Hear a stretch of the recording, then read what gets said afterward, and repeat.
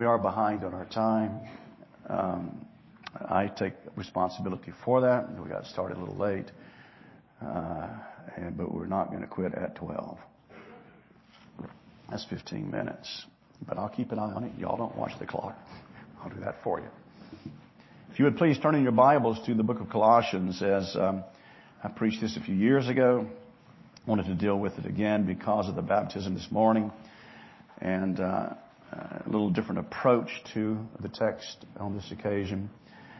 And again, I think that we so seldom seek to improve upon our baptism, as the confession says, that it's well worthwhile for us to remember that though we were baptized a long time ago, it is still a means of grace in the life of the Christian.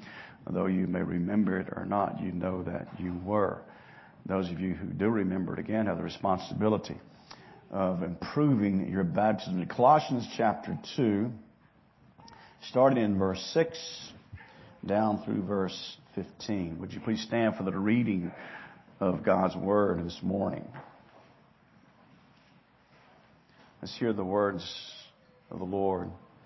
Therefore, as you received Christ Jesus the Lord, so walk in Him, rooted and built up in Him and established in the faith, just as you were taught, abounding in thanksgiving. See to it that no one takes you captive by philosophy and empty deceit according to human tradition, according to the elementary spirits of the world, and not according to Christ. For in Him the whole fullness of deity dwells bodily, and you have been filled in Him, who is the head of all rule and authority. In Him you also were circumcised with a circumcision made without hands, by putting off the body of the flesh by the circumcision of Christ, having been buried with Him in baptism, in which you were also raised with Him through faith in the powerful working of God who raised Him from the dead. And you who were dead in your trespasses and the uncircumcision of your flesh, God made alive together with Him, having forgiven us all our trespasses by canceling the record of debt that stood against us with its legal demands. That is, He set aside and nailing it to the cross, He disarmed the rulers and authorities and put them to open shame by triumphing over them in Him. The grass withers, the flower fades, but the word of our God abides forever. Please be seated. Let's go to God. I ask you to pray for me as I preach this text, and pray for yourselves as you sit on the proclamation of God this morning. Let's pray. Almighty God, our Heavenly Father, we ask you to be with us. I pray that you would help me to preach this text, and pray, oh God, you would bless your congregation as they hear it, and that your Spirit, oh God, would apply it to them, and that we would not be concerned about the hour of the day, but rather, oh Lord, about your word. Help me, oh Lord, to preach with clarity and unction, and apply your word to us in Jesus' name. Amen. History is filled with symbolic images. For example, if you go to look at the tomb of Napoleon, it's in a region close to Paris. The sarcophagus is down in sort of a well, and there's a wall surrounding that. And you have to go and you have to bend over and look at the casket of Napoleon. And the idea was that his regal reign would still be honored even in his death as people bowed to him. There was one person that refused to do that, Adolf Hitler. Hitler said he would not bow to anybody, so he had his minions put mirrors around so he could look at the mirrors and see the coffin of Napoleon without having to bend over. Again, symbolism. Woodland Presbyterian Church in Hattiesburg, Mississippi was designed by a friend of mine, Larry Albert. Some of you know the Alberts, I think, from some years ago. They used to be here. And I was talking to Larry, and I just made a few suggestions, and he did agree to them. And this guy is a brilliant architect. He has designed a lot. He designed the library at Beauvoir. He's the only architect who's done some extra work on the house after the hurricane came through. So he is a brilliant architect. And I suggested we'll put 7 steps going up to the main building, 7 steps indicating perfection. And this, I think this was his idea. As you walk in from the foyer into the main building, there is a glass that goes up to the ceiling representing going into the most holy place. Again, symbolism, right? It doesn't mean anything per se, but it is symbolic. And so all throughout history, we see things that symbolize or represent something else. Well, the same is true in the Old Testament. The Passover represented the redemption and the liberation of the people from God's wrath and condemnation as they observed the mandates. They put the blood above the doors. They were leaving Egypt that night, and the angel of death passed over them, symbolic of redemption. The reality of redemption which came to pass in the New Testament under the work of the Lord Jesus Christ. Circumcision, again, a symbol of the removal of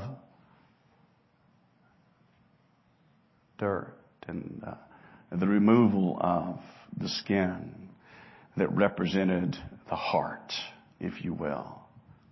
Well, as I said a moment ago, circumcision was bloody. Baptism is not. Redemption has been accomplished. And redemption by God's grace has been applied to all of those who know and claim the name of the Lord Jesus Christ. But it is that so often we pass over the sacrament of baptism because we fail to look beyond the physical expression of it, as we saw here this morning, to what it actually symbolizes. It means something. Again, it's not something that we do to observe whenever there is either through an adult profession of faith coming to be baptized or a child being presented to the Lord, a child of believing parents coming to be baptized. It represents something. And what baptism represents to us, what it symbolizes to us, is our union with the Lord Jesus Christ and the cleansing of our sin by the washing of the blood of the Lord Jesus. We are washed clean, if you will, our union and our cleansing by faith through the work of the Lord Jesus Christ. And it signifies that to us as His people. And it means it's something that we should take very seriously. It means, as the confession says here, that we are to seek to improve our baptism, our union with Christ, our being raised with Him, as it says in the Scriptures, something that we are to do with regularity. In the first place, then, our union with Christ calls for us to practice our religion, to be faithful to exercising our commitment to Christ through obedience. If you would look at verse 6 of chapter 2, therefore, as you have received Christ Jesus as Lord, so walk in Him. There are two things referenced here in this text. The first is that of conversion. Therefore, as you received Christ Jesus as Lord, He's calling them back to that time that they heard the Word of God taught and the Word of God preached to them. That they, by His grace, embraced the Lord Jesus Christ as the solution to and the answer to the sins that they had committed against the Lord. As you received Christ, He says here. And they are to be careful then to abide in Christ. They are to walk in Him. As you came to a conviction of your need for Christ for your salvation, so continue in that stream of thought, in that knowledge. Think back when you first became a believer. Think back when you first came to embrace the Lord Jesus Christ. And not only are you to think back on the reality of the gospel, you are also to seek to gain in the righteousness and holiness of God through sanctification. And so again here in the text, therefore as you receive Christ Jesus, so walk in Him. As you were converted now, so walk in the reality of the knowledge of the gospel and of redemption and obedience. The idea of walking carries the idea of practice. If we look back for a minute at Psalm 1, blessed is the man who walks not in the counsel of the wicked, nor stands in the way of sinners, nor sits in the seat of scoffers, but his delight is in the law of the Lord, and on it he meditates day and night. So walking then carries the idea of faithfully adhering to the gospel. It is that I have been to revivals before that took place in Hattiesburg with Larry Albert, the Central Baptist Church, and Lester Roloff was the preacher. Somebody know Lester? He was something. Died in a plane crash, but the idea was you could be saved all over again. There were people there who had been baptized like 6 or 7 times. That's not biblical. There's one faith, one hope, one baptism. And so people aren't saved and then lost, and then saved and then lost, and then saved and then lost. That is contrary to what the Bible teaches. There is a habitual walking with the Lord Jesus Christ, a habitual seeking to practice righteousness. Jesus said, and you've heard me say it before, I'll continue to say it, if you love me, you will keep my commandments. Now, that's not to say that we will not fall into sin. That's not to say that at times Christians don't fall into very serious sins. They do. Christians can commit adultery. Christians can commit murder. Christians can take the Lord's name in vain. Christians can harden their hearts in such a way as to basically divorce themselves from the church. Now, they're not going to continue in that. One of two things is going to happen. Either the Lord is going to take you out of this situation and bring you home, or bring you to repentance if you're a Christian. There was a man, I've told you this before, hopefully you won't remember, but you may. There was a man in Presbytery who was very, very central in Presbytery. He was always there. He was always speaking. He was always up front. He did fulfill some kind of office or something. Anyway, it came out that this same man was beating his wife. You would never, ever have suspected this. He was going to be disciplined by his church. He died of a heart attack. And I was talking to another presbyter, and he said this: I think the Lord took him because he was sinning so much. And we read that in Scripture, in Corinthians, where it says, some have fallen asleep. That means that the Lord took them. So if a believer falls into some kind of rebellion and hardens their heart as King David did, either one of two things are going to happen. Either God's going to take you out of the situation and take you home to get you to quit sinning, or He's going to send somebody like Nathan to you and talk to you and use that to bring you to repentance. He's not going to leave us unto ourselves. He is going to deal with us. So we are to walk faithfully before the Lord. We are to do so by seeking to be obedient to Him. And as He calls them back to think of the time when they were first converted, listen to this: there is no improvement in doctrine.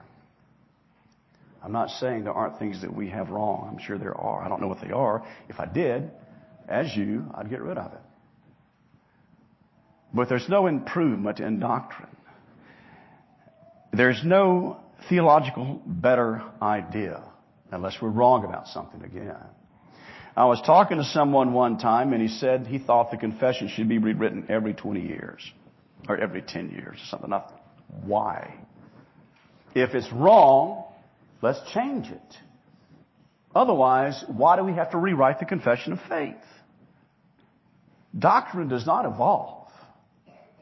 It is, and I've told you this before, I know that one of the themes of Princeton, old Princeton in their seminary, used to be this: nothing new is ever taught at Princeton. The idea was that their doctrine was solid and it was not mutable. It did not change. So therefore what they taught, like the old hymn says, was the old time religion. Give me that old time religion. That's what they did at Princeton until they began to reject the authority of Scripture. Once you reject the authority of Scripture, it is a free-for-all theologically. Anything goes, and there's no solidness, and really the entirety of the foundation of the gospel is taken away. Well, there was a problem at the church at Corinth.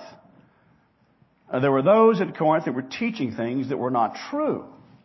That's the concern of the Apostle Paul here as he deals with this in chapter 2.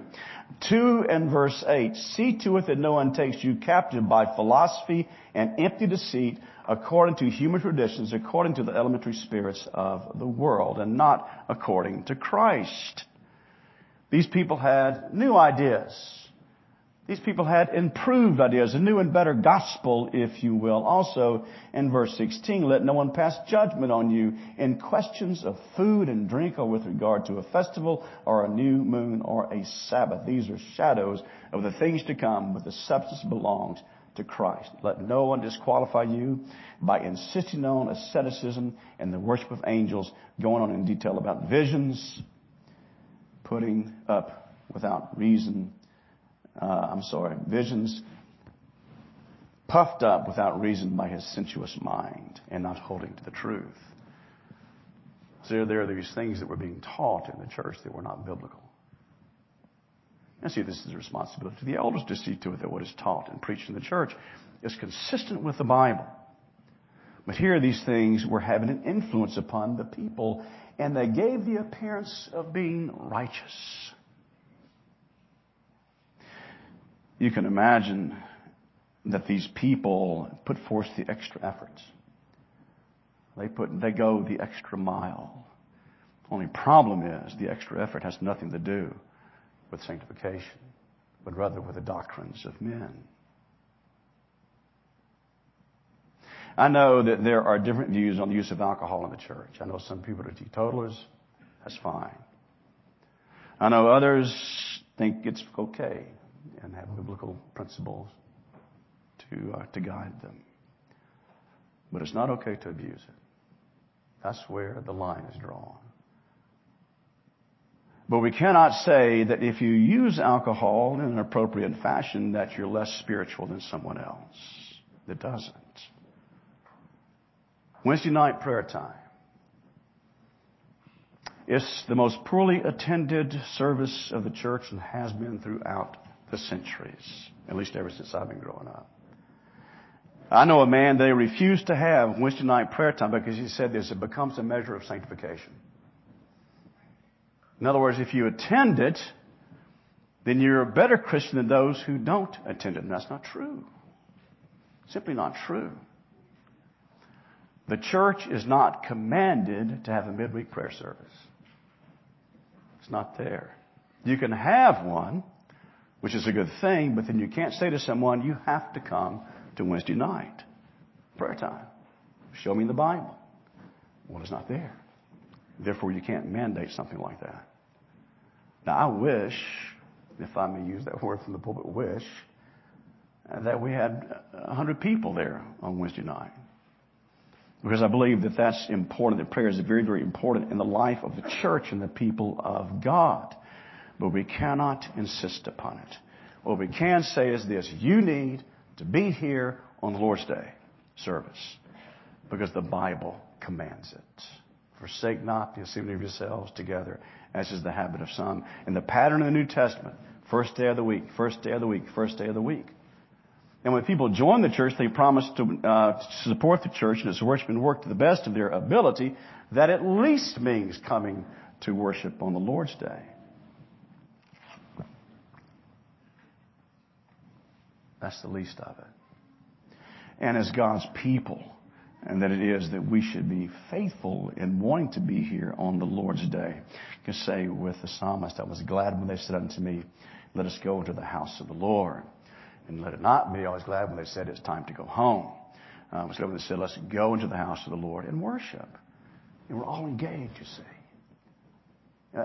see. You're not just sitting there. You're engaged in worship.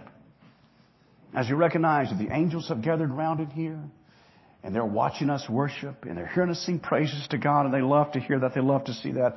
The angels delight in Christ being honored and God's name being upheld. They delight in that. And so when we sit here, and I know, because I've done it before, that old man, Sandman, comes around, and he begins to throw dust on us, and we begin to get that irresistible, can't be beaten dreariness and sleepiness, which is hard to overcome. We need to give out ice. People rub it on their face when that begins to happen. So you don't end up falling asleep. Or I know we have concerns that weigh us down, those types of things, but we are to be engaged in worship. And that means we have to participate in heart and mind. So And we are not to forsake the assembling of ourselves together, as is the habit of some.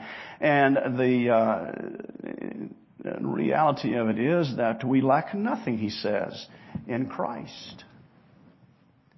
He says that in the text. We lack nothing in the Lord Jesus Christ, for in him the whole fullness of deity dwells bodily. That's a very, very strong statement and a very important statement. We lack nothing in Christ. We lack nothing of knowledge. We lack nothing of righteousness. We lack nothing concerning work or peace, because Christ has done all that for us.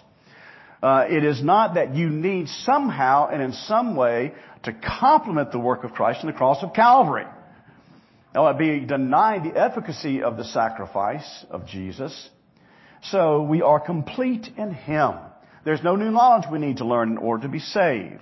There's no new deed we need to do in order to have salvation. There is no work that we need to do. And it is that as a believer we should live our lives in peace. I love what David said in Psalm 51. Restore to me the joy of thy salvation. He had lost that because he had rejected God, if you will, in a sense, by refusing to repent.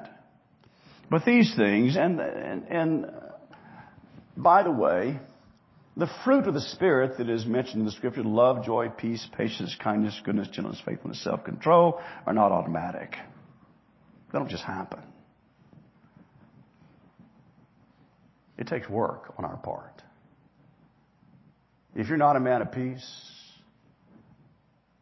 it's your fault. And you're ignoring the help of God's Spirit.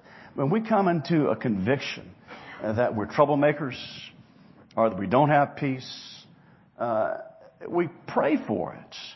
When we come under the conviction and recognition we don't have joy, well, we pray for it and recognize that our joy is not centered in and based upon the things of this life, though they bring us joy. I can't tell you what joy it was for me. I had a hard time fighting back emotion when I baptized little Palmer this morning. Very difficult time. But our joy is in Christ. Our joy and rejoice in the Lord always, we read in the Scriptures, so that we think about things, to reflect upon these things, and recognize that we have to strive for these things. What does it say in the Bible? Strive for peace with all men and the sanctification without which no one will see the Lord. There's our responsibility to pursue after sanctification in our lives as God's people.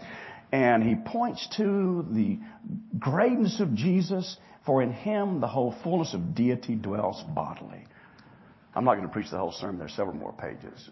And we'll maybe save it for next week. But this is no slight statement for a man who hated Jesus, who persecuted Christians, who thought as he hated Jesus and as he persecuted Christians that he was doing God's work. He was a moralist. He was a Pharisee. And in the thinking of this man, Saul, who came to be the Apostle Paul, as he took a Greek name upon himself to minister to the Greeks, that he was doing God's service. He was doing God a favor. He was doing God's work by dealing with this heretic named Jesus, who claimed to be God. And he was even killing the followers of Christ. And then he makes this statement: for in him the whole fullness of deity dwells bodily. Christ was fully and completely God in the flesh. And it's an encouragement here, you see. So don't think, he's telling these first century Christians, don't think that you have to do something else by adhering to some philosophy, by embracing some sort of asceticism in order to be a Christian, in order to be right with God. You look to Christ and Christ alone. And in him all the fullness of deity dwells. You remember one of the disciples said, show us the Father and that's enough. He said, why do you ask me that question? Don't you know that if you've seen me, you've seen the Father? You want to know what God is like? Study Jesus. That's what God is like. Study the Lord Jesus Christ and you'll see exactly what God is like. He has authority over the creation. He has authority over spiritual things. And he rules over the holy angels. And he rules over the days of our lives. So as I bring this to a close, as we think about this, recognize our responsibility to live as Christians. You think back upon when you first heard the gospel, if you can ever remember that. You may not remember. You may have been raised in a church. And it's not a time really that you don't remember knowing Christ. What a blessing that is to be raised in a church by a Christian family. What a blessing that is. But as we live our lives and we encounter those obstacles to our faith, remember how great your God is. We were talking in my study about the Jimmy Webb telescope. And all the things, it seems my understanding that they thought as they went deeper into the far recesses of space that they would see nothing but little dust particles. Because their idea was, well, space. You know, when that thing blew up, it only went so far. What's outside of that was dust particles. That's not true. As far as the eye of that machine can see, there is creation. There are planets. There are stars. There are solar systems spread throughout the galaxy. And there's no way in the world anybody can say that happened by chance. You talk about a leap of faith, that's the leap of faith that Kierkegaard talked about. Or was it Kant that talked about it? I'll look it up. The great leap of faith. It wasn't we talking about embracing Christ. No. The great leap of faith is believing that all that happens and all that is came about by chance. No, it is our great God that brought those things about. And it was our great Savior who created those things, who all the fullness of deity dwells in Him bodily. That He has redeemed you from the curse of the law by His life and death and resurrection. And our baptism points to the reality of that. Baptism doesn't save anybody. Doesn't save anybody. It is an act of obedience. But if you've never been baptized and you die in faith in Christ, you're going to go to heaven. Because it's Jesus. It's all about Jesus. Let's pray. Heavenly Father,